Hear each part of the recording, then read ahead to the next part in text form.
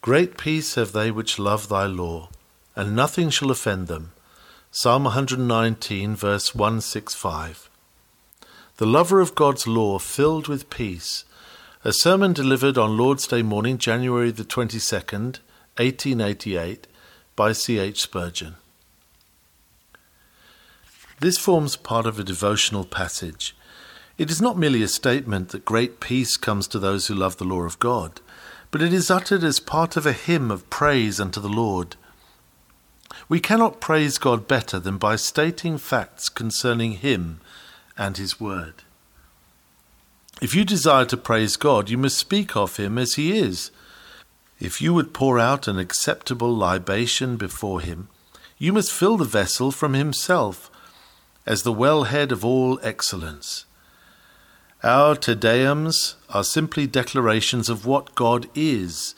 There can be no higher praise. His praises can only be the reflection of His own light. All glory is already in Him. None can be added to Him. And so when we are adoring Him for His law and blessing Him for giving us His word, we cannot do better than observe how that law operates upon the heart and praise Him because it so works. We have no need to heap up flattering titles as men do with their kings. We have no need to invent exaggerated expressions. We have but to speak the simple truth concerning our God, and we have praised Him. By the word law, here is intended not only the law of the Ten Commandments, but the whole of divine revelation, as it was in David's time and as it is now. Whatever God has revealed is loved by saintly men. This sacred book, which we commonly call the Bible, contains the mind of God so far as He has seen fit to reveal it to men. It is the law of holiness as the guide of our actions, and the law of faith by which we receive of His grace. Here we have the law of the kingdom of heaven, the law of life in Christ Jesus. As a law of works, this holy book convinces us of sin. As a law of love, it leads us to Jesus to find forgiveness through His blood. In David's day, the law was a smaller book than ours, but he found great peace in the reading of it. It was even then competent for the highest spiritual ends. We have that book at greater length, but it is one and the same. The same gospel is in Genesis as in Matthew.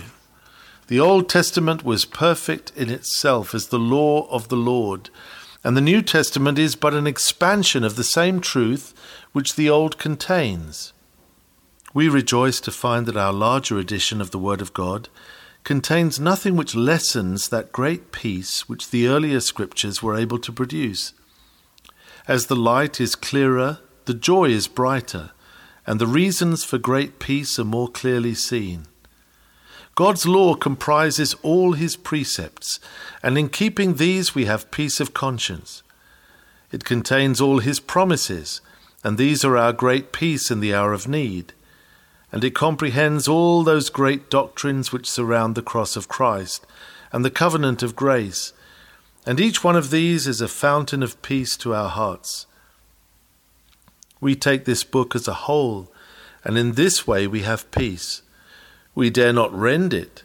We would not leave out any part of it, lest we miss the blessed effect which as a whole it is calculated to produce.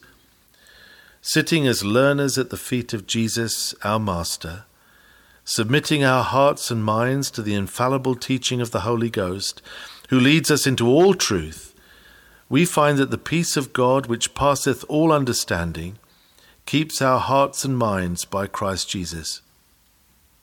3 things in the text are worthy of earnest attention. May the Spirit of God bless all we say. First, here is a spiritual character, they which love thy law. Secondly, here is a special possession, great peace have they.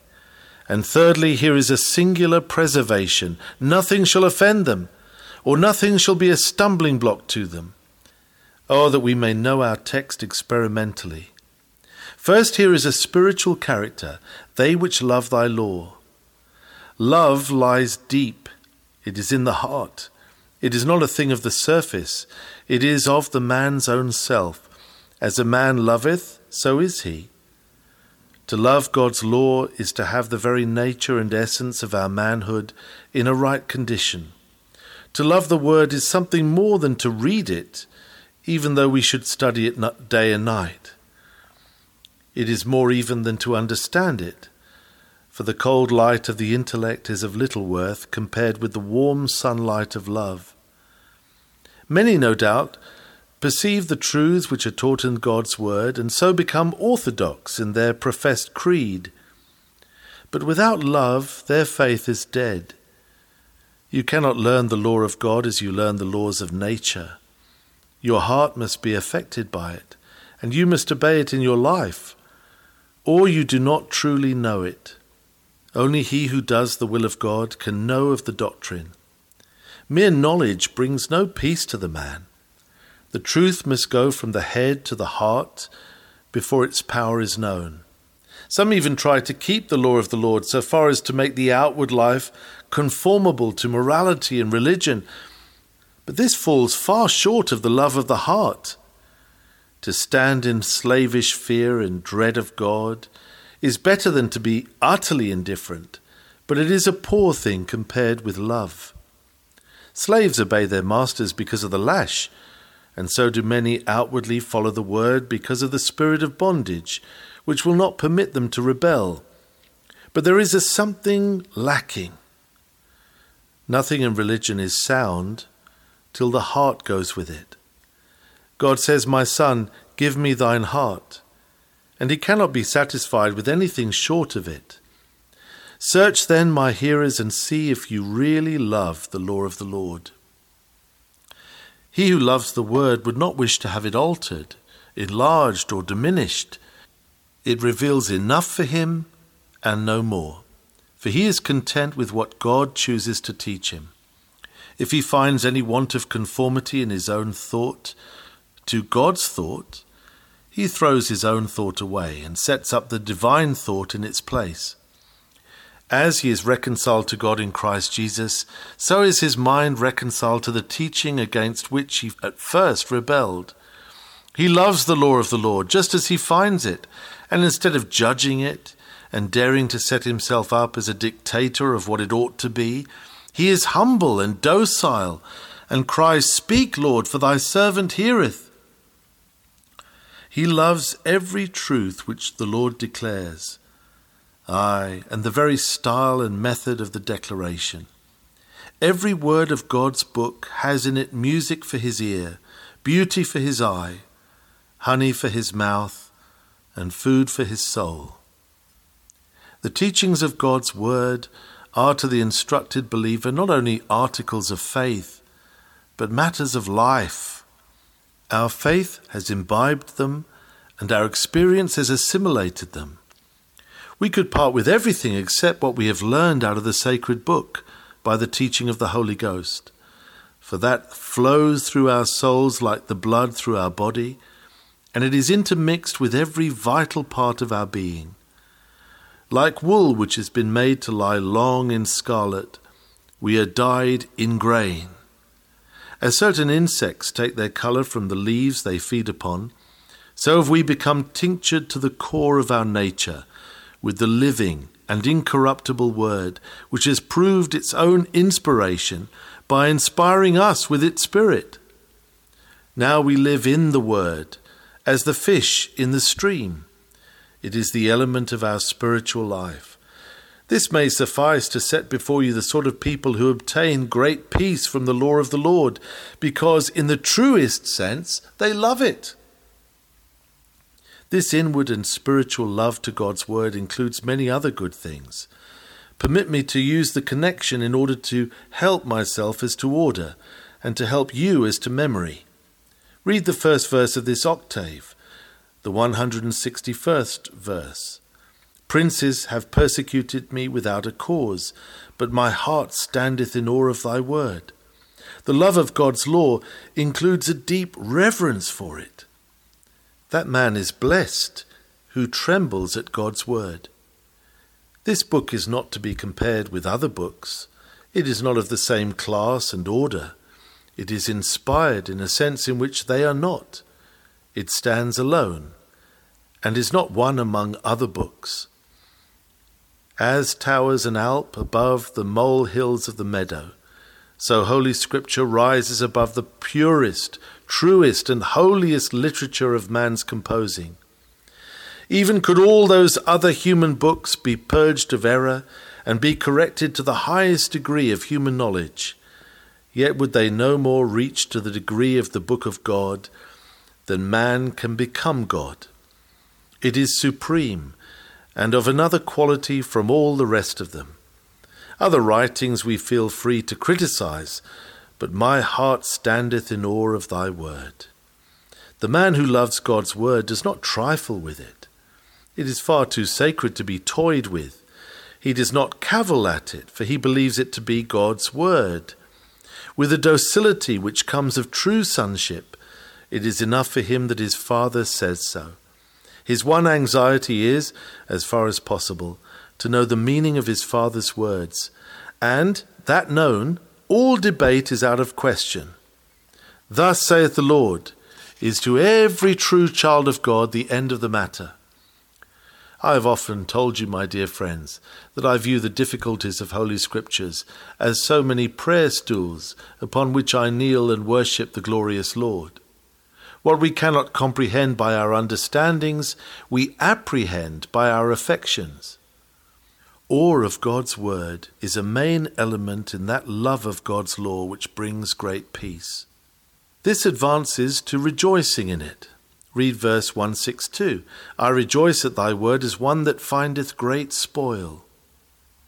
As a conqueror in the glad hour of victory shouts over the dividing of the prey, so do believers rejoice in God's word. I can recollect as a youth the great joy I had when the doctrines of grace were gradually opened up to me by the Spirit of truth. I did not at first perceive the whole chain of precious truth. I knew that Jesus had suffered in my stead, and that by believing in him I had found peace, but the deep things of the covenant of grace came to me one by one, even as at night you first see one star and then another, and by the whole heavens are studded with them. When it first became clear to me that salvation was all of grace, what a revelation it was. I saw that God had made me to differ from others. I ascribed my salvation wholly to his free favor. I perceived that, at the back of the grace which I had received, there must have been a purpose to give that grace, and then the glorious fact of an election of grace flowed in upon my soul in a torrent of delight. I saw that the love of God to his own was without beginning, a boundless, fathomless, infinite, endless love, which carries every chosen vessel of mercy from grace to glory. What a God is the God of sovereign grace! How did my soul rejoice as I saw the God of love in his sovereignty, immutability, faithfulness, and omnipotence. Among the gods there is none like unto thee. So will any young convert here rejoice if he so loves the law of the Lord as to continue studying it and receiving the illumination of the Holy Ghost concerning it. As the child of God sees into the deep things of God, he will be ready to clap his hands for joy. It is a delightful sensation to feel that you are growing. Trees, I suppose, do not know when they grow, but men and women do, when the growth is spiritual. We seem to pass into a new heaven and a new earth as we discover God's truth. A new guest has come to live within our mind, and he has brought with him banquets such as we never tasted before. Oh, how happy is that man to whose loving mind Holy Scripture is opening up its priceless treasures. We know that we love God's word when we can rejoice in it. Fain would we gather up every crumb of Scripture and find food in its smallest fragments. Even its bitter rebukes are sweet to us. I would kiss the very feet of Scripture and wash them with my tears. Alas, that I should sin against it by a thought, much more by a word. If it be but God's word, though some may call it non-essential, we dare not think it so. The little things of God are more precious than the great things of man. Truth is no trifle to the one who has fought his way to it and learned it in the school of affliction. O my soul, thou hast trodden down strength, and that which thou hast gained in the battle is thy joyful spoil. Further than this, we receive Holy Scripture with emotion. David says, I hate and abhor lying, but thy law do I love. He regards all that is opposed to the law of the Lord as hateful lying. Those are hard words, David. Surely you are sinning against the charity of our cultured age. Yes, but when a man feels strongly, he cannot help speaking strongly. I hate, says he, and that is not enough. He says, I hate and abhor lying. His whole being revolts at it. He means not only that lying with which in common life men would deceive their fellows, and that is hateful enough, but he refers especially to the kind of teaching which gives the lie to the law of the Lord. For he adds, but thy law do I love. A good man's hate of falsehood is as intense as his love of truth. It must necessarily be so. He who worships the true God detests and loathes idols. In these days there are many men to whom the truths of Scripture are like a pack of cards to be shuffled as occasion suits. To them peace and quietness are jewels, and truth is as the mire of the streets. It does not matter to them what man preaches and what man writes. Hold your tongue, it will be all the same 100 years hence, and really nobody can be quite sure of anything. To the man that is loyal to his Lord and faithful to his convictions, it can never be so. He hates the teaching which belies his God. He that has never felt his blood boil against an error which robs God of his glory does not love the law, nor will he know that great peace which comes by having the law enshrined in the heart. One other virtue is included in the love of the word. According to the context, great gratitude to God for his word is formed in the believing heart. 7 times a day do I praise thee because of thy righteous judgments. God's judgments written in his word are matters of praise. This is the judge that ends all strife, where wit and reason fail. God's judgments actively going on in the world, which tally with those predicted in his word, are also matters for adoring praise. The God of the word is the God of the deed. What he says, he does, and every day and all the day we praise him for it. Beloved, God may do what he wills, and we will praise him. He may say what he wills, and we will praise him. We read in his word stern things, words of wrath and deeds of vengeance. Shall we try to soften them, or invent apologies for them? By no means. Jehovah our God is a consuming fire. We love him not as he is improved upon by modern thought, but as he reveals himself in Scripture. The God of Abraham, of Isaac, and of Jacob, this God is our God forever and ever. He will be our guide even unto death. Even when he is robed in the terror of his judgments, we sing praises unto his name. Even as they did at the Red Sea when they saw Pharaoh and his host swallowed up of the mighty waters. Sing unto the Lord, for he hath triumphed gloriously. The horse and his rider hath he thrown into the sea. Our hallelujahs are to him that slew mighty kings, for his mercy endureth forever. It is not mine to improve upon the character of Jehovah, but to reverence and adore him as he manifests himself, either in judgment or in grace. I, who am less than nothing and vanity, dare not scan his work, nor bring him to my bar, lest I hear a voice saying, Nay, but, O man, who art thou that repliest against God? What am I that I should be the ultimate judge of truth, or of justice, or of wisdom? Whatever God may be, or speak, or do, that is right. It is not mine to arraign my Maker, but to adore him.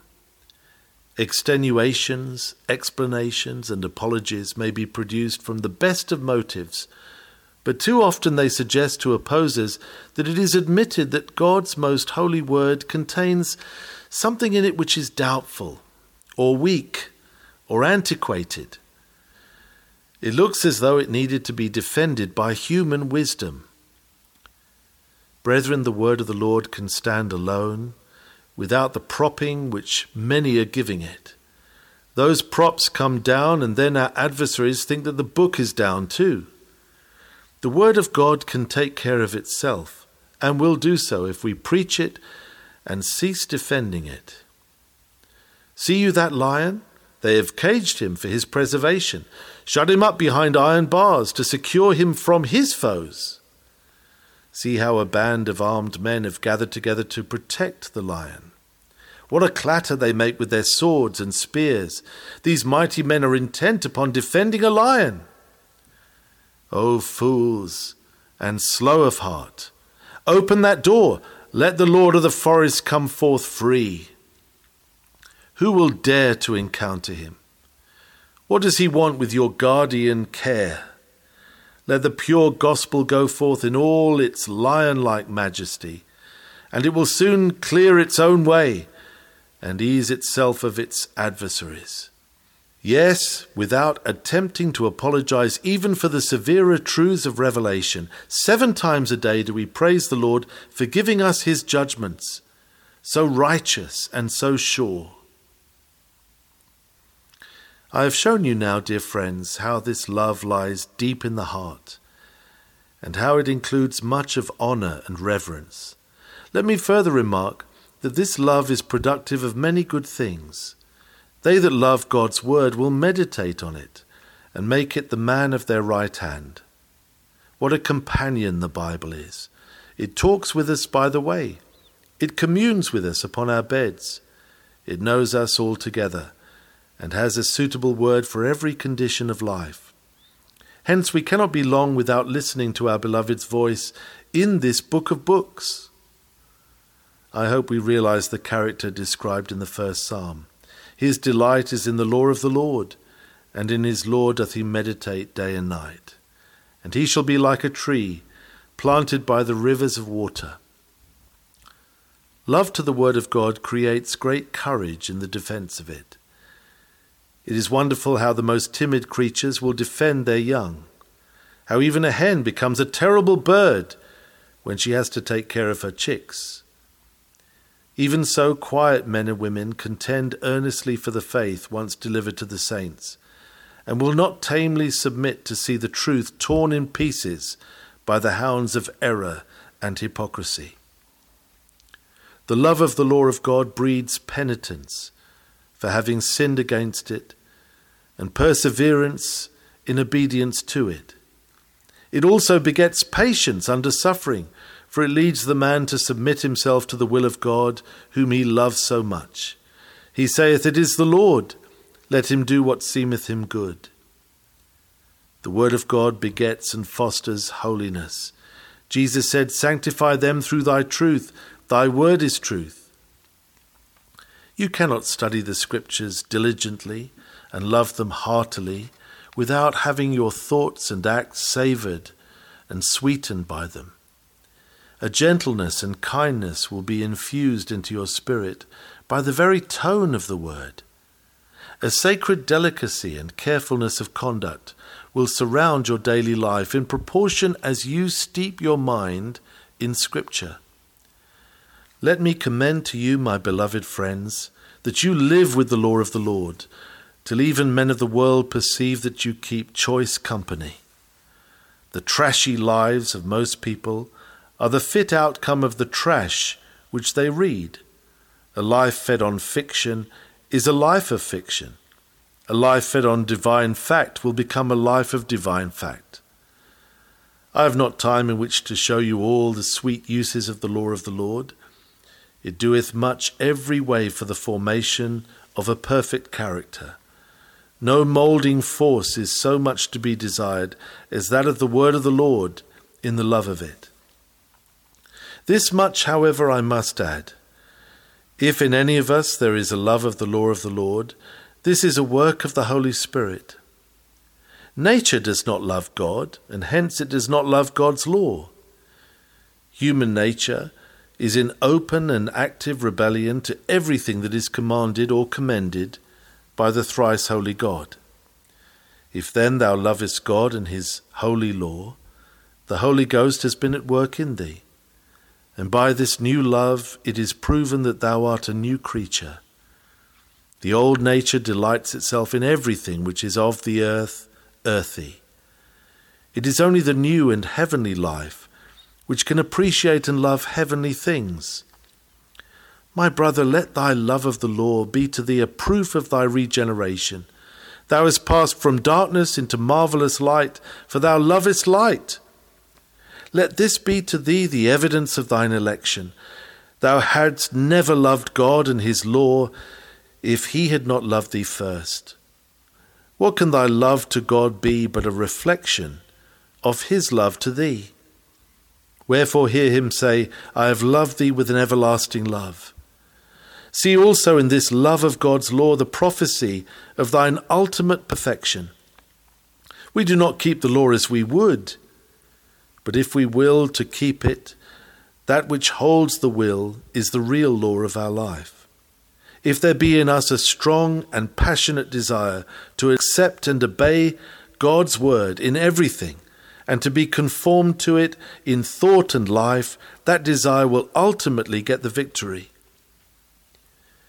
Use well the sword of the Spirit, which is the word of God, and by the force of thy love give sin sharp and heavy thrusts, and thou shalt conquer until every thought is brought into captivity to the law of Christ. We have spent too long a time upon our first point, and shall have to be brief upon the other heads. Our second division is a very sweet part of the text. Here is a special possession. Great peace have they which love thy law. When Orientals meet each other, their usual salutation is Shalom, peace be to thee. The word does not mean merely quiet and rest, but happiness or prosperity. Great peace means great prosperity. Those who love God's law have great blessedness in this life, as well as in that which is to come. In loving the law of God, we have intense enjoyment and real success in life. Let us, however, take the text as we have it in our Bibles. By peace here is not meant that a man who loves God's law will have great peace with everybody, for that is not at all true. If David penned this sentence, he certainly was not an instance of great peace with men flowing out of his love to God's law. He was a man of war from his youth. He had peace as a shepherd boy, but even then he had to kill lions and bears, and soon after he had to meet a giant in single combat. Neither in his family nor in Saul's court was he at peace. He was hunted like a partridge upon the mountains, and had to run for it from day to day. He had not much earthly peace, for when he had done with Saul, the Philistines invaded the land. If it be possible, we are to live peaceably with all men, but he who has put enmity between the serpent and the woman never meant that we should enjoy the friendship of the world. The great peace which they have who love God's law refers to a peace which can exist when strife rages all around us. Does not it mean this? First, great restfulness of the intellect. If we love God's law in the sense in which we have explained it, so as to stand in awe of it and to rejoice over it, the result will be great peace of mind. Everybody must find infallibility somewhere. Some think it is with the Pope at Rome. Others dream that it is in themselves. The second theory is no more true than the first. Others of us believe that infallibility lies in the Word of God. This book is to us the final court of appeal. When God's Holy Spirit leads us into the truth which He has revealed in this book, we feel a full assurance that we know the truth, and we speak from experience when we say that the loving belief of the Word brings us great intellectual repose. I care nothing what supposed philosophers may discover. They cannot discover anything true which is contrary to God's Word. I know that I am speaking that which is best for my fellow men in the highest and best sense, when I am not venting a theory, but setting forth a revelation from heaven. He who gave us the infallible book has all the responsibility for its contents. If I believe what God tells me and do what he bids me, the results are with him and not with me. He is the ruler of the universe and not I. And if there be any terrible mysteries, he must explain them and not I, if they ought to be explained. I am like a servant who is sent to the door with a message. If I deliver the message which my master gives me as I receive it, you must not be angry with me, for I did not invent the message. I only repeated it to you. Be angry with my master, not with me. That is how I feel when I have done preaching. If I have honestly preached what I believe to be God's word, I am free from all responsibility for my ministry. My responsibility lies in endeavoring to interpret the word as clearly as I can. I am not accountable for its teaching. I have not before me the unbearable burden of composing a gospel. I remember well a minister whom I much respect saying to me, "I wish I could feel as you do. You have certain fixed principles about which you are sure, and you have only to state them and enforce them. But I am in a formative state. I make my theology fresh every week." Dear me, I thought, what a hopeless state for progress and establishment. If the student of mathematics had no fixed law as to the value of numbers, but made a new multiplication table every week, he would not make many calculations. If a baker were to say to me, "Sir, I am always altering the ingredients of my bread. I make a different bread every week," I should be afraid the fellow would poison me one of these days. I would rather go to a man whose bread I had found good and nourishing. I cannot afford to experiment in the bread of life. Besides, there is an intellectual unrest in all this kind of thing, which is escaped from when we come to love the word of the Lord as we love our lives. Oh, the rest of knowing within your very soul that the truth you rest upon is a sure foundation. Those who love God's word have also a great peace which comes of a pacified conscience. Conscience is as a terrible wild beast when aroused and irritated by a sense of sin. Nothing will quiet conscience effectually and properly but the great doctrine of the substitutionary sacrifice of Christ. When we see that God has laid on his only begotten Son all our iniquities, and that the chastisement of our peace was exacted of him as our substitute, then conscience smiles upon us. If God is satisfied with regard to our sins, we are satisfied too. We see in the sacrifice of our Lord Jesus Christ that which must satisfy divine justice, and therefore our conscience receives a safe and holy quietus, and we have peace with God through our Lord Jesus Christ, by whom also we have received the atonement. And the same conscience also brings great peace when it bears testimony to renewal of heart and life. When a man knows in his own soul that he seeks to do that which is right in the sight of God, and that he is aspiring after a pure, gracious, useful life, he has great peace even when others ridicule him. If you have taken your own way and acted dishonestly for gain, peace will not visit your heart.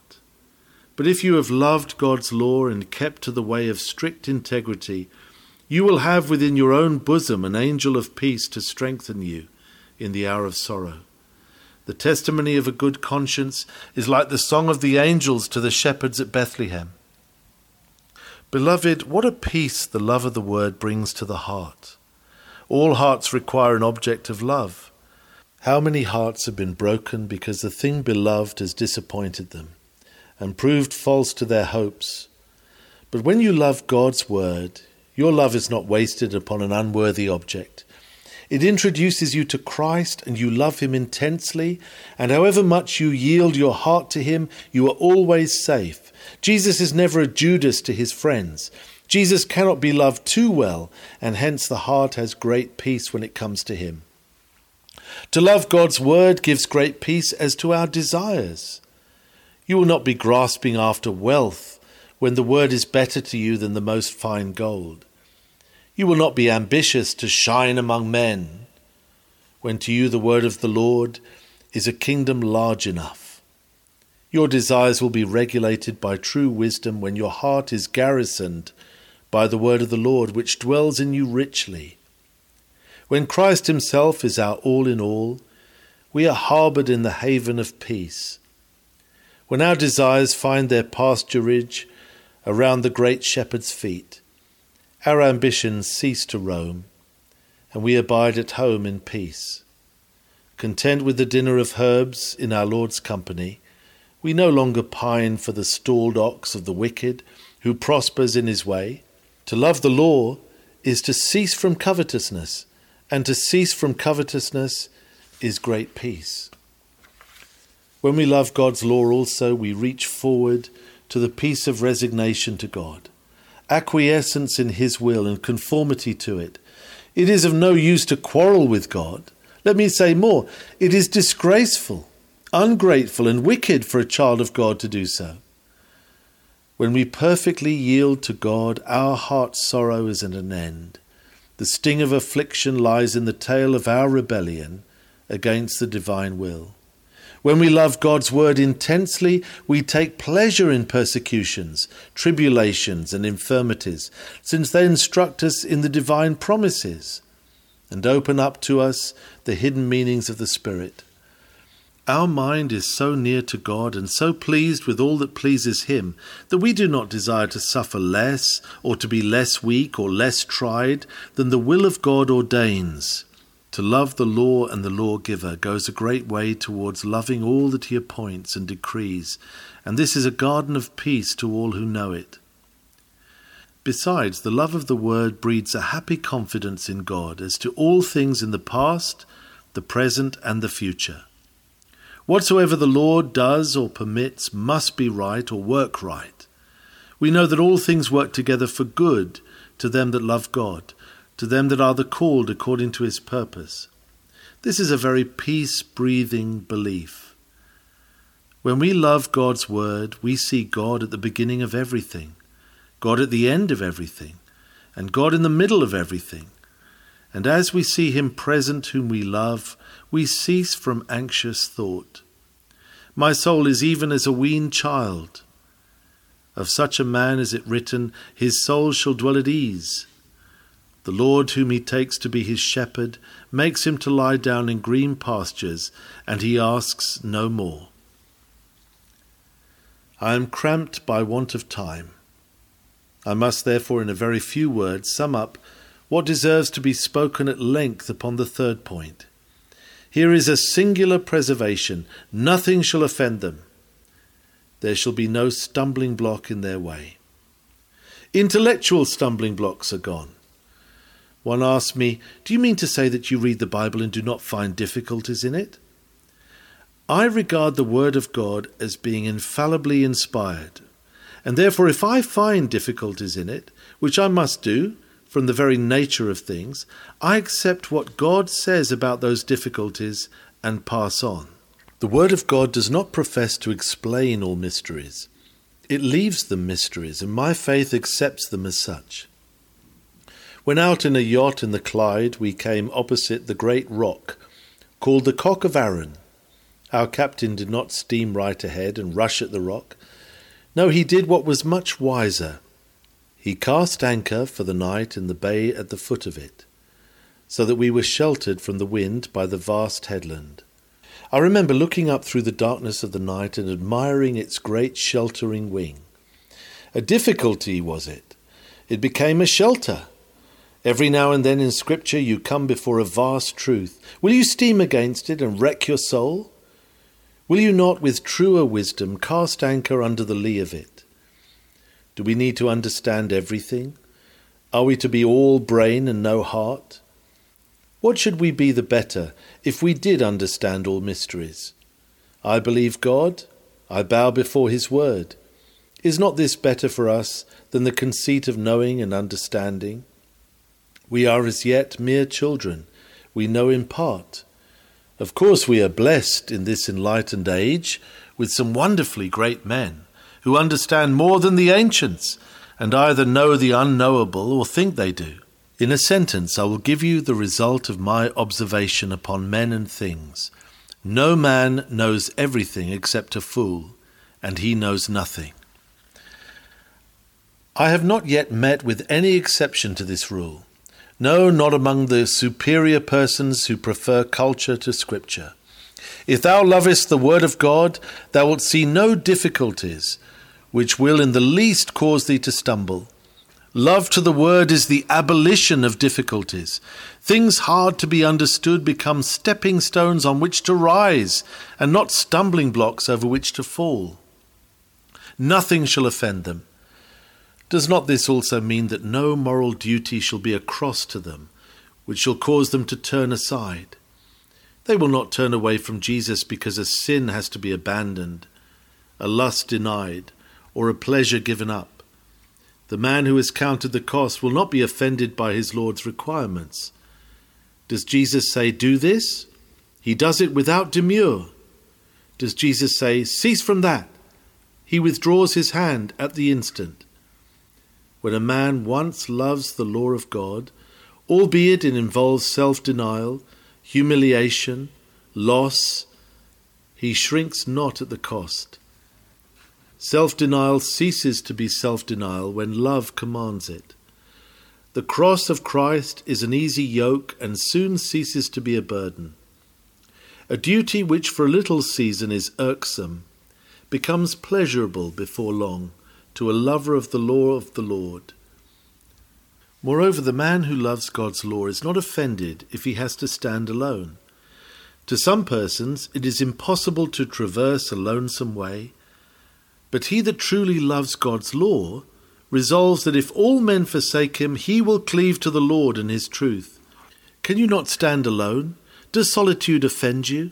As for me, I am resolved not to follow a multitude to do evil. I will keep to the old faith and the old way, if I never find a comrade between here and the celestial gates. I do not think a man loves God's word thoroughly till it breeds in him a self-contained peace, so that he is satisfied from himself and drinks water out of the cistern of his own experience. Paul is not offended, though at his first answer no man stood by him. What have we to do with other men as supporters of our faith? To their own master they stand or fall. As for our master in heaven, let us follow him through life and unto death, for to whom else could we go? He only hath the words of eternal life. Neither will such persons ever be so offended as to despair of God's great cause. The night grows darker and darker, but the man who loves the divine law expects the sun to rise at his appointed hour. Oh, that the Lord would hasten it in his own time. If he delay, we will not therefore doubt. Grace has produced in past ages men who were confident as to the triumph of truth when others feared for it. Look at the dauntless courage of Luther, who, when everybody else despaired of the gospel, trusted his God and cheered his people and would not hear of drawing back. He could not pronounce the word despair. Luther, canst thou shake Rome? The harlot sits enthroned upon her 7 hills. Canst thou hope to dislodge her, or loose the captive nations from her bonds? Canst thou do this? No, said Luther. But God can. Luther brought his God into the quarrel, and you know which way the conflict turned. Not today, nor tomorrow, nor in 20 years may God's truth win, but the Lord can afford to wait. His lifetime is eternity. O struggler for the truth, make thou sure that thou art with God and with the truth, and then be sure that God is with thee in truth and will deliver thee. Nothing shall offend them.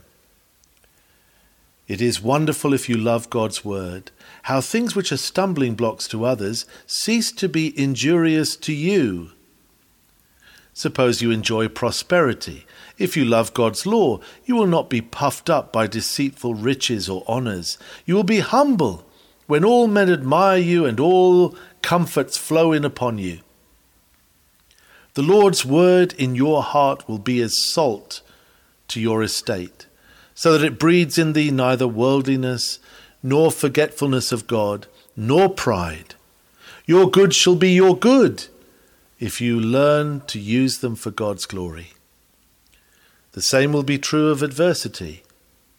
He that can stand on the hilltop can stand in the valley.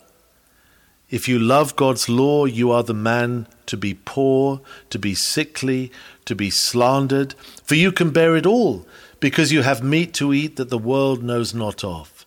Your love to God's law will furnish you with a ceaseless stream of consolation. Nothing will damp the flame of your spirit, because the Lord feeds it secretly with a golden oil. O servants of God, let us be glad together in this day of rebuke. The thunder is heard, but it is mere noise. The sea roars, but it is only roaring. Let us laugh at those who would silence faithful testimony. For the Lord God omnipotent reigneth, and great is the peace which he gives to the lovers of his law. As for you who love not God's law, who know nothing of Jesus because you have never submitted to the law of faith, there is no great peace for you.